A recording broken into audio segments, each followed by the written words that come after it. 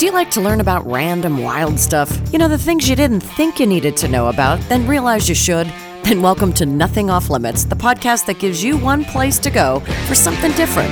Impress your next party guest with your unusual body of knowledge. And if you dig the show, get more information at ladyfoxentertainment.com and subscribe, rate, or review. Thanks. Hey everybody, welcome to Nothing Off Limits. I'm really excited because today's episode is all about music. My guest is Armen Hambar. He is an American composer for film and TV, born and raised in Los Angeles. He's been writing music for film and television for the last 20 years. Now, in 2004, he started his own production music catalog called Future World Music, which has gained industry and retail success, as well as extensive popularity on social media with fans all over the world. His music has been featured in some of the top film campaigns, including How to Train Your Dragon, A Night at the Museum 2 and 3, Harry Potter and the Deathly Hallows 1 and 2, Epic, Frozen, and Into the Woods, among many others. His client list includes DreamWorks, Paramount, New Line Cinema, Warner Brothers, Walt Disney Pictures, Buena Vista Home Entertainment, MGM, Columbia TriStar, Universal Pictures, 20th Century Fox, and the Ultimate Fighting Championship. In 2011, because of popular demand by fans, Future World Music released the first public album called Reign of Vengeance, I love that name, which gained unexpected retail success since production music was not in the mainstream. That'll be something we'll talk about today. Future World Music has since released 5 public albums: A Hero Will Rise in 2012, Behold in 2013, 0 Hour in 2014, Pulse of Life in 2015, and the most recent industry public release, Mother Earth, in 2017, all exceeding retail expectations worldwide and breaking into the top 40 on Amazon's bestsellers rank in soundtrack digital music. He's crushing it. FutureWorldMusic.com is how to find him. You can also go on Facebook. He's got tons of fans on there, facebook.com/FutureWorldMusic1. And you can go to his YouTube as well by searching on Future World Music. Welcome, Armen. Well, thanks for having me, Michelle. I'm honored to be on your show. I'm so excited to have you, and I know we've been talking about this for a while. I know even back when you were still working on your record. That's right. Yeah, I know. There were just the schedule conflicts. You know, it's like, you know how it is. You start a project and you try to get some kind of window of time to set aside for anything else, and it just never happens. I know. Well, I'm glad that we made this happen today, and I'm really excited about your new release, Mother Earth. God, the artwork's gorgeous. I'm sure everyone's seeing it right now on the social media and such. But before we dive into Mother Earth and what you're doing currently, I want to take a step back, and Sure. I'd love for you to share your story. You told me this a long time ago, and I remember being really, really inspired by it. And so not everybody just instantaneously becomes a successful composer. Tell us your path. How did you get to where you are? Yeah, it's been, I was a late bloomer. I quit my day job in 2003, and I was, I think, maybe 37, 38, something like that. So, But I was working day jobs for years and still doing the music on the side. And I was working at a photo lab in Burbank called Isgo Photo, and I was there for about almost 10 years. And at the same time, I was also writing for smaller libraries, like for TV and radio.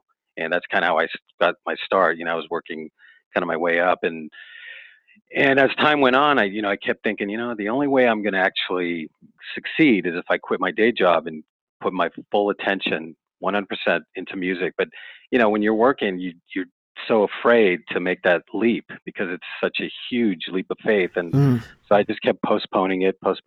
And anyway, long story short, in 2003, I finally decided, I said, you know what, I have to do it. Even though I had people, on both sides saying, some people were saying, yeah, go for it, do it. What do you have to lose? You only live once. And then I had other people saying, no, don't do it. It's too risky. You're not going to get your income anymore. You're going to lose your health insurance and all that. Oh, stuff. yeah. So, That's a big I one. was kind of like torn, like, okay, what do I do? Like, Yeah. do I leave? Do I stay? So I finally, I just said, you know what, I have to do it. I have to just take a leap and do it. And if it doesn't work, it doesn't work. But at least I can look back and say I actually tried and I did it. So Did you give yourself a time frame for that? Because I know a lot of people who go out on their own in that way are like, I'm going to give myself 5 years and then see where I'm at.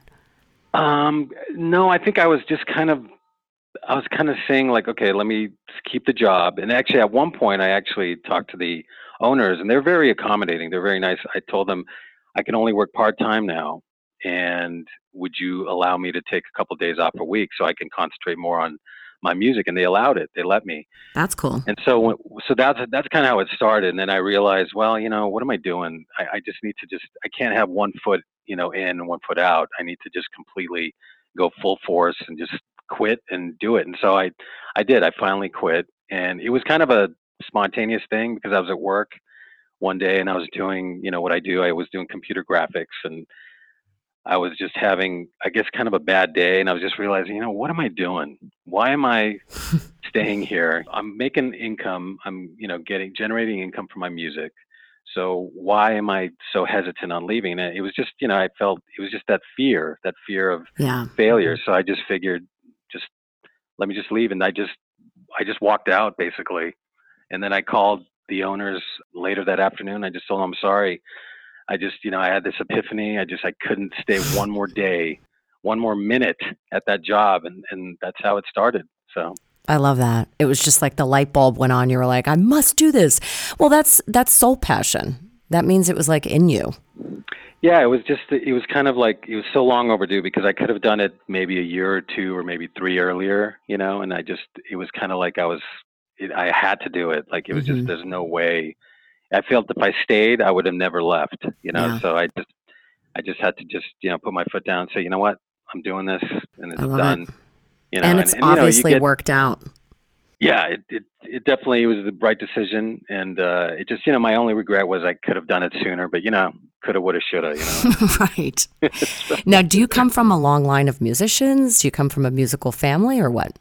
Not well. My mother played the piano. I mean, not professionally, but she played piano. So, and then my father was really into. He's not a musician. He's very much into classical, and I grew up listening to everything. So, from the Beatles all the way to Beethoven. So that was just my upbringing, and it just kind of happened actually kind of by accident. I mean, my first instrument, I think I've told you this, was the accordion.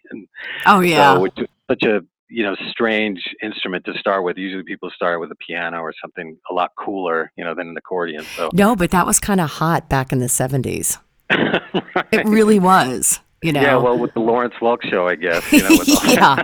that. My family, we all played accordion, and there were actually accordion competitions in my area. It was that Oh hot. wow. Yeah. Yeah, actually, I did some of those too. I did some recitals and competitions, and I think Yeah. won trophies and stuff. But then, Nice. and then as I got older, I realized, you know what, this is not, because I started when I was like 7, That's not going to and get the girls.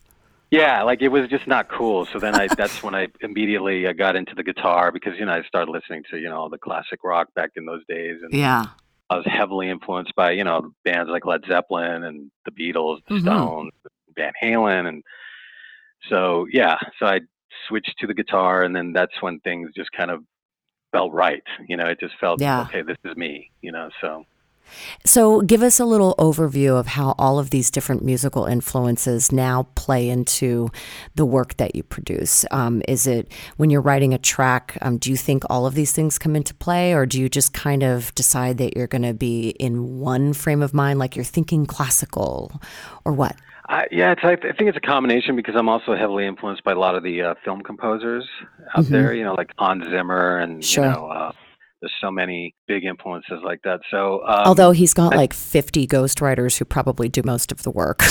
yeah, exactly. Yeah, now he does, definitely, for sure. Yeah. But yeah, I mean, and most of these composers do because they get so much work. I don't think they can actually handle all that load. Right. So, but no, I think subconsciously probably all those influences are there when I'm writing. Like I'll write something, not specifically anything in mind, but I think all those influences are there. Like Pink Floyd, Led Zeppelin, or whether it's Mozart, Beethoven, Yeah. Hans Zimmer, just everything. It's just like a big mishmash of everything. Yeah. So But that's why I love what you do, because your tracks, all of you out there listening need to pick up one of his albums, all of his albums.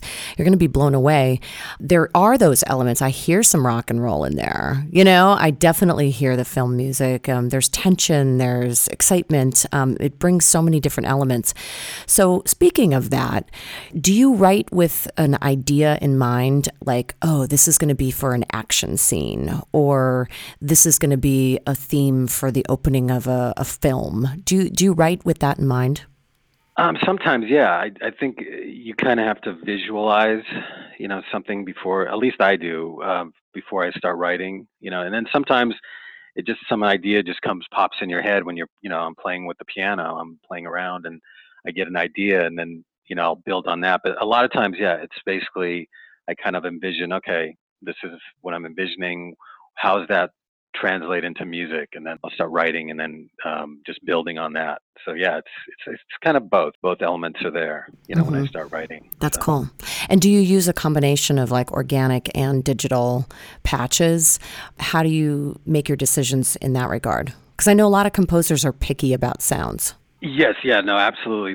Especially now with the technology, the sounds that are available to composers like myself is just amazing. I mean, you've heard, some of the samples that I've played. Yeah. Like, they're actual, instruments being sampled. So it's a real instrument, but it's just a real string section.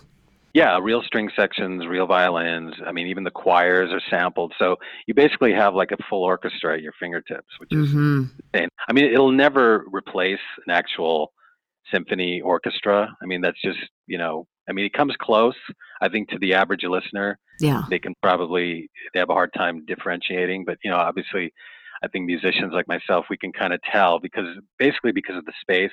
When you record an orchestra in a hall, the reverb is just so organic. It's very difficult to emulate that. Yeah. Do you enhance it? Plugin. So if you've got a plugin, do you enhance what's there to make it sound more like it's in a hall? Absolutely. Yeah. The reverbs they have nowadays are really just top-notch, high-end. So you can kind of, you can get it as close as possible without it being obviously, real. But it's even the reverb is actually sampled. So they have sampled hall reverbs, and it really sounds organic. So you can get pretty close. But yeah, I mean, it's never going to be exactly like a live orchestra, but you can come very, very close. It's pretty amazing, what's out there, what you can do, and all the samples that are out there, the plugins. It's just amazing. What's your latest and greatest that you're most excited about? Because I know whenever a composer I know gets like a new little piece of software or a new piece of gear, they're like, oh, and they just go crazy for it for like a month. God, there's so many. I mean, 8Dio is a company that I use a lot of their plugins from. Amazing sounds there. So yeah, there's just so many. It's like it's hard to just pick one or two. There's just so many at the fingertips. Yeah. That, okay. You don't want to give your secrets away too. Well, yeah. I mean, it's and actually, I can't even think of there's so many companies that are putting out sounds. I mean, East West is another one. Yeah. Which is actually one of the top ones. They have just amazing samples as well. So yeah, composers I think nowadays are very spoiled. Oh yeah, and you also put session singers out of business. I know. Well, speaking of which, I think your audience needs to know that you're this amazing singer, and you have sung on some of my tracks. I have. Yes. And I'm very honored to be on some of your tracks, Armen. Well, likewise. Thank you. Yeah, we'll have to work together again at some point. Definitely. I think we should. Definitely. All right, so let's talk about your decision to do production music, like to put together a catalog of music that you could license out, and then the decision to take that to the next level and then actually create these albums that you sell. How did that decision come about? Why did you do it? And obviously it's working out well. Tell us why. Well, originally I wanted to be a film composer. Well, actually, if I go even further back, I wanted to be a guitar player in a band and like the next Eddie Van Halen. And so, yeah, I mean, and you've been in bands like myself, and you know how difficult that can be. And I think I kind of reached my limit with the whole band thing. You have it's like being married to like 4 or 5 other people. And yes. It's just it starts out great, and then eventually, people butt heads, and it just doesn't Yeah. seem to go in the Yeah. right direction. So yeah, originally I wanted to do that, and then once that I kind of realized that that's not really practical because going on the road like that wasn't really what I was into. I was more like I just like to work from home or just it was just too crazy of a lifestyle to pursue. So I got into the scoring, film scoring bug bit me, and I said, okay, that's what I want to do. Let me see what I could do. And so I took, some courses. There was a UCLA extension program for film scoring I took, and one of the teachers there, I can mention his name. His name is Robert Etol, and he's actually still doing production music now, and he's one of the top guys as well. Hmm. And I took his class, and near the end of the class, I guess he liked my work, and he asked me, "Would you be interested in, doing some writing for me?" And I was like blown away. I was like, well, "Wow, yes, of course." And so that's kind of how it started. And Wow. so, yeah, so he was writing for. He had his own production, music catalog, and I started doing some stuff for him. And I kind of accidentally got into it because I was really focused on doing the film scoring, but then I tried that for about a year and a half, 2 years, and it was so difficult to break into. I mean, Mm-hmm. the nepotism in that industry is ridiculous. Oh, I mean, yeah. if you don't know a certain person or certain people, just forget about it. Right. And also, a lot of people, just to jump in, a lot of people start off as a ghostwriter, like underneath a main composer, and then it's difficult to get your own work and to get your own name and to break Exactly. away. Yes. Yeah. Exactly. Yeah. So that kind of started it, and I kind of got into that accidentally. And then after a while, writing for these smaller libraries, which were more geared for like radio and TV, I decided like, oh, why not? I can probably do my own library. Why not? Let me give it a shot. I mean, what do I have to lose? And that's when I think that was around the time where I quit my day job and in 2004 started Future World Music and took a risk. And yeah, so far, I mean, knock on wood, it's still going steady. Yeah. Now, back After I then, think a it's been lot, almost 13, yeah, that's a long 13 or time. 14 years. Yeah, so Damn. crazy. Yeah, Crazy, yeah. But things have changed since then. Like back then, a lot of people were building their own libraries that then they yes, could license out to various projects, which is smart. You have all these different genres of music available, and you take your entire catalog to someone and you say, hey, what do you want to license? Which is incredible. But now things have shifted, haven't they? it has. I mean, I think what has happened is at that time, I think this was like I'd say the late 90s, early 2000s. There were only just a handful of production libraries. I mean, one of the earliest was Immediate Music, which those guys are pioneers. Yob Gorin, he's and Jeffrey Feynman. They started pretty much the whole production music library craze. I mean, Mm-hmm. and a lot of people don't realize that the reason production music started is because a lot of people presumed that the advertising music was the same music that was used in the film.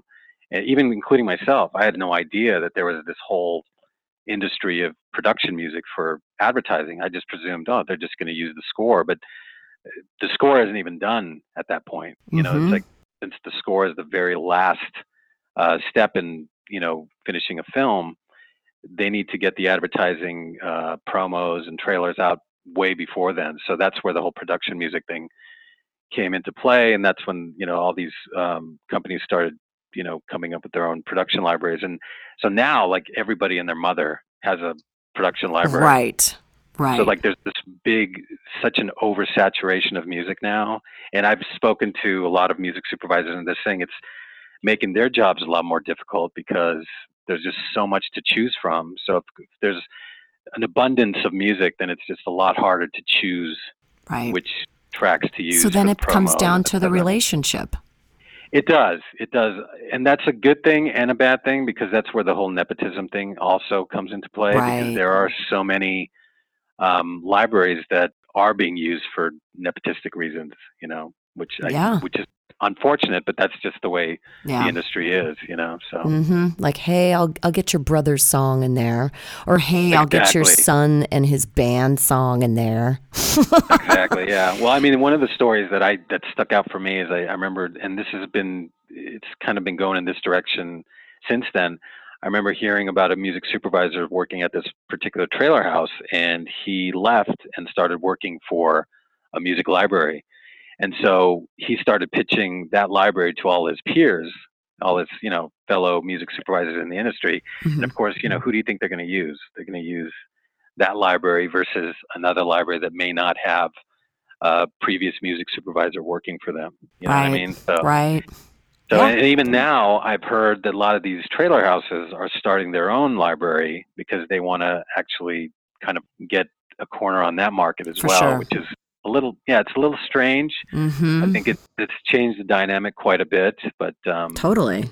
And the quality is going to drop too, because it's just about like volume of having a exactly. lot of stuff. I worked for a television, like a broadcast promo production company for a couple of years, and that was one of their plans too, was to have an in-house composer who puts together a library of music that then they would use in any of the promos that they were doing for the networks. Right. I think I remember you telling me about that. Yeah, I Yeah, think I was. yeah. Yeah, I I remember. don't Yep. know if they ever got that far, but I mean, the networks make their decisions a lot of the time as to what music they want. So I don't know if that ever worked out for them, but you're right. The landscape has shifted a lot. And Oh, so big time. Yeah. yeah. So what do you do with future world music to stand apart and to make sure that you're successful, which obviously you've taken this worldwide, so it's been doing quite well. Well, thank you. Well, I do. I mean, worldwide, internationally, I do have sub publishers that are representing the library, and they're the ones who, get the licenses and make it happen. But here in the U.S., it's a little trickier. I mean, I think here it's still, we're still getting licenses and promos and trailers. However, what's really changed is the whole YouTube and online sales. And actually, that's actually exceeded the licensing end of things, Mm, which kind of really surprised me. I think I may have mentioned this to you a while ago, which yeah.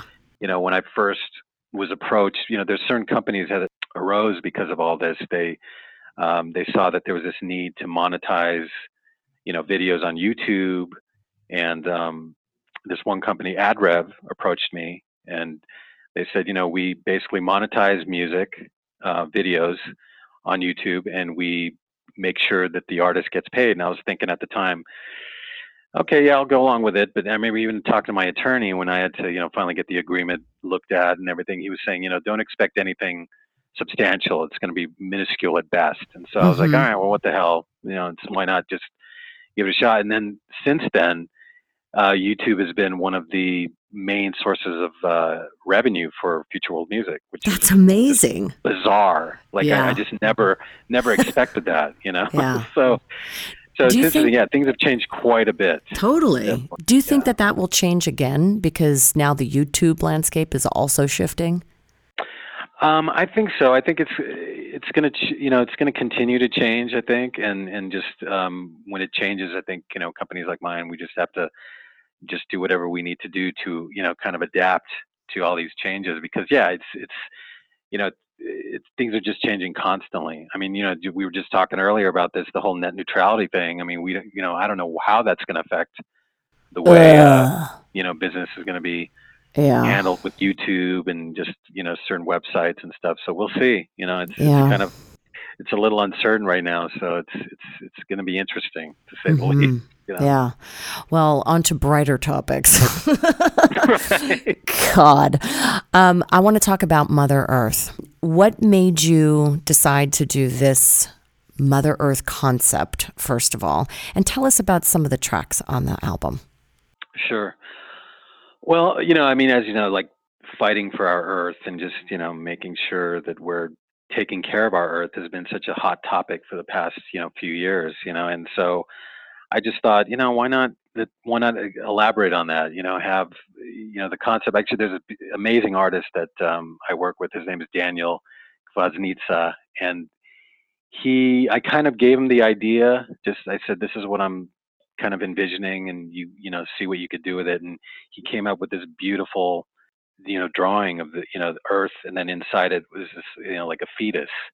So it's kind of it's symbolic of how we should be treating the Earth. It's like it's our, it's our baby. It's like Mm-hmm. it's life. It represents everything, and yet everything that has been happening for the past, I don't know how many years, we've just been basically taking this earth for granted. And so I just thought, I know it wasn't necessarily a political choice, but it was more just to kind of, it was more like an homage or like a tribute to, our earth and how, precious it is, and, how we need to just take care of it. Mm-hmm. I love that. So tell us about some of the tracks. The tracks, well, I work with two other composers, super talented composers, Aram Mandosian and Vlado Hudek, and we write about equal number of tracks. I think it splits up between like six a piece or seven a piece, something like Mm-hmm. that. So I found these guys by putting an ad out, and I got hundreds and hundreds of Oh, I bet. submissions, and out of all the submissions I got, these two really stood out. They were just amazing composers, and I'm really just honored to have them write with me. But the music basically was a reflection of that concept, Earth, very sci-fi, Hmm. fantasy, dramatic, action, adventure.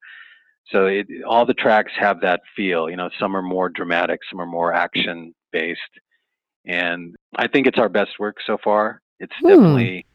It's definitely the most we've ever, I think, put into an album. I mean, Mm-hmm. not that the others we didn't put enough into it, but this one was just, I think, had a little more depth, a lot more depth to it because I of the love that. subject matter. Yeah. Yeah. So, What's your favorite track? oh God, it's tough. Well, I can't say one of mine because then I'll sound like an idiot, jerk. Yes, you can. no, no. Actually, probably my favorite track is from both composers, Aram and Blotto. The title track, Mother Earth. It's a beautiful track, and Stronghold by Aram Mandosian. Mm-hmm. Two just amazing, amazing tracks. Like Awesome. probably the best I've heard, in production music. Yeah. So What's honored your to have them on my album. Yeah, they sound amazing. What is your dream placement that you haven't that you think, "Oh, Mother Earth would be perfect for that." Oh God, I guess something just sci-fi, something like hopeful, something substantial. I can't put my finger on it, but just something big. Something that would. We had a big placement back in I don't know, it was a few years ago for How to Train Your Dragon. The Mhm. track was Dream Chasers, and it was perfect. It was a perfect match, and so something along those lines, like if they can find some film that really matches with the music, it'll be so satisfying, because Yeah. that actually kind of started the whole craze with the production music. It just got in the mainstream. People were asking, what's that track? And it's happened to almost all the other my competitors as well. They'll place one piece of music for a big motion picture that's coming up, and it just suddenly that song gets so popular Mm. because everybody's talking about the trailer, everybody's asking what the music is. So yeah, it's interesting how sometimes the music will just completely complement, and vice versa, the movie, or the Yeah. trailer. I love that. Do you have any tips for up and coming composers? Ooh boy. I would say write from the heart and just stay true to what you want to write instead of trying to please other people. I think that's what I would say, and Mhm. just don't give up. Just I think that's the key. You just keep going and keep going. I was a late bloomer. So Yeah. some people have this idea of becoming successful at a certain age or a certain time in their life. And I would just say, just keep doing what you love, and do it because you love it, not because you want to make money. Right. I think that's a given. And Yeah. just keep moving forward. What's the most challenging aspect of it that people should expect if they're up and comers, or the biggest obstacle that you've overcome in your career so far? Wow, it's a loaded question. God, there's so many. Well, I think just don't expect too much, because I think what happens is, you'll let's say a movie will come out and you'll think, this track would be perfect for that. And then a lot of times it won't, you'll get outbid by another company, or they'll go with another track from another library, and don't let that discourage you. Just, just realize, Yeah. it's just a matter of time. But again, this kind of goes hand in hand with what we were talking about earlier, how there's such an oversaturation of music. There's such an Hmm. overabundance of music that the odds of getting placed are even lower now, Yeah. So you have to have just patience. You just got to just keep going, keep going. Do your PR, do your public relations with your clients, and just, hope for the best, because yeah, ultimately it's their decision. It's their decision. It's the studio's decision. Yeah. So And it's sometimes that subjective. aligns and sometimes it doesn't. So Yeah. And that's the toughest part, I think, about being an artist is you have your heart into your work and you have this vision for it, but the other person may not see it the way you do because art is subjective, you know? true. And Absolutely. again, those connections, so there are just times when your track may Yep. indeed be the best one, but they're just going with the other guy because it's the director's sister. Yeah, exactly. you Yep. know? Yeah, exactly. Any final thoughts for the folks out there listening? Which we've got people all over the world here, either Mother Earth or being a composer, or I don't know, living in Los Angeles.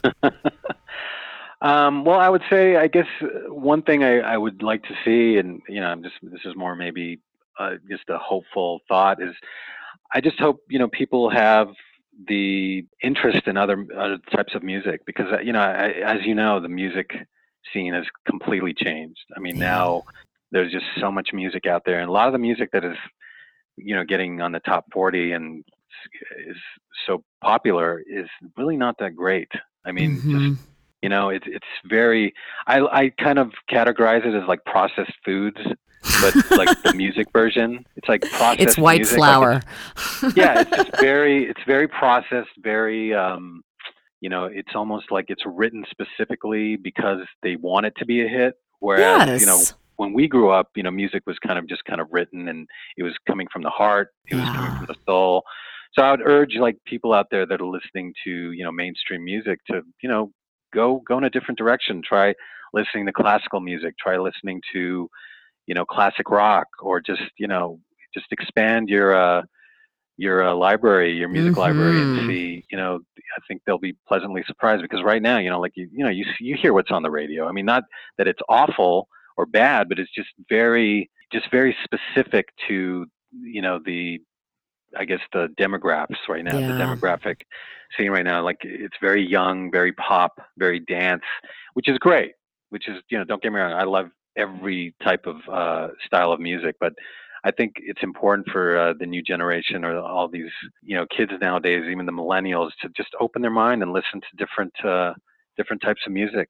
Yes. Even if it's not on the radio, just go out of your way and really support the artists, because we're, like I said, it's just, there's so much music out there that a lot of people are just not getting um, heard. And it's Hmm. a shame. Like, there should be a lot more, I think, openness to listening to different styles of music, instead of just specifically one type of genre. Like pop. Like, I Hmm. mean, you see these music awards. Like, it's changed so much now. It seems like rock and some of these other styles have become almost obsolete, and now it's all about the dance slash pop hits that become the Grammy winners, which is kind of amazing to me. Yeah. It blows. It's like, so. I totally agree with you.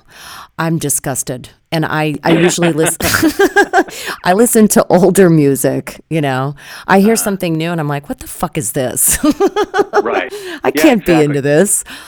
Yeah. Well, Yeah. a lot of it, I think, is also, what's happening in our schools. Again, I know I'm not trying to get political here, but, it's so important, I think, for schools to teach music appreciation, and just music in general. I Yes. think if a lot of people did get into music, playing some instrument, whatever it may be, it'll kind of open their horizons more. They'll Mm-hmm. be more open to listening to different styles, and, Yeah. not just, because it's just like the dumbing down of, America, basically, is part of that whole thing. Just listening to the most simple, basic styles of music, whereas there's just so much out there that's just amazing. Oh God, yeah. Musicians and so Oh, great music that people are like clueless about. Like recently I was part of this theater production, and I was really, really surprised to see that a lot of the folks, the theater actors, all they listen to is theater music. And I'm like, how do you function?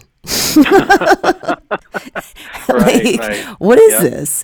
And I would mention like really amazing soul artists or amazing rock artists from yesteryear, and they don't even know who they are.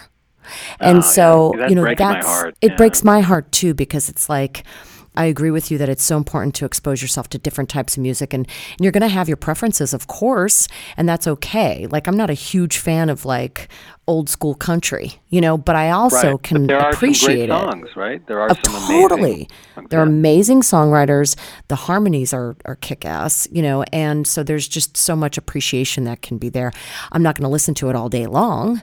But you appreciate it. Totally. And you recognize that it's there, and you're aware of it, and I think that's the main. Yeah. I think that's the main thing. Like, people need to be exposed to all these other styles of music. That way, it just you kind of have a bigger palette.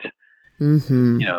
Hopefully it'll change. Hopefully it'll get better. But who knows? Who knows what's going? Yeah, I know. Everything's up in the air. It feels like the apocalypse right now. So God only knows. Yeah.